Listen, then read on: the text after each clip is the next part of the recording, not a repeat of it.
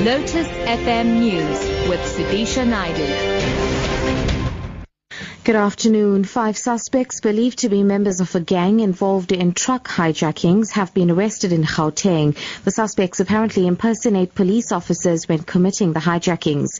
They were arrested in Alexandra, Krugersdorp and Soweto. Police spokesperson Lungelo Dlamini. In Krugersdorp, also police arrested 2 suspects that were found in possession of Gauteng traffic reflector jackets and caps, as well as a false vehicle registration plate. We believe that they might be suspects who are involved in truck hijacking.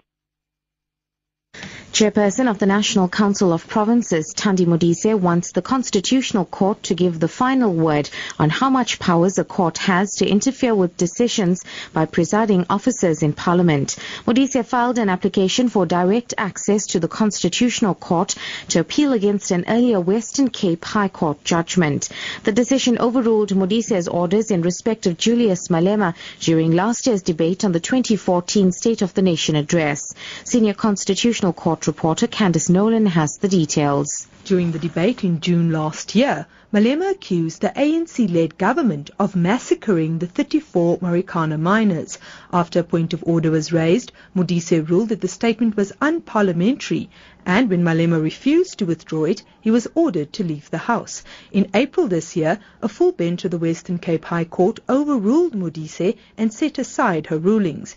In her Constitutional Court application, Modise says the High Court judgment affords the best example of inappropriate judicial interference. She further complains of continuous challenges to the authority of the chair, citing recent examples of walkouts by opposition parties. Candice Nolan, SABC News, Johannesburg. In other news now, the South African Poultry Association says Eskom needs to give abattoirs fair warning before cutting power, as load shedding poses a health risk to consumers and compromises human slaughtering. The association's chief executive officer, Kevin Lovell, says rolling blackouts interrupt the production process. He says slaughterhouses often have to discard poultry because bacteria thrive when there's no electricity to keep the poultry cold. The first one is actually a welfare problem because we're unable to give the birds a painless death, and sometimes they stand outside. Secondly, it causes health concerns, which means we actually have to throw product away because it's not safe to sell. And thirdly, that leads to an economic loss for the industry. Once we've slaughtered them, we have to chill them as soon as possible to minimize any bacterial contamination. And when the process gets interrupted with load shedding, that cold chain gets broken, and mostly we have to dispose of the chickens.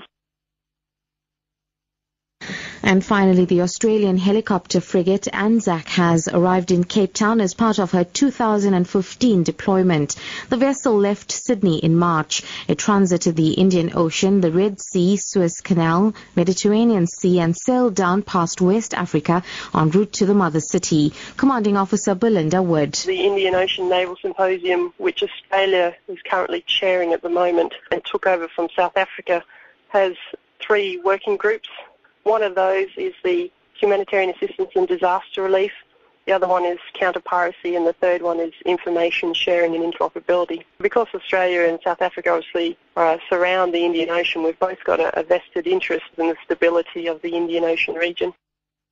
Top story: 5 suspects believed to be members of a gang involved in truck hijackings have been arrested in Gauteng. For Lotus FM News, I'm Sudisha Naidu. I'll be back with news headlines at 4:30.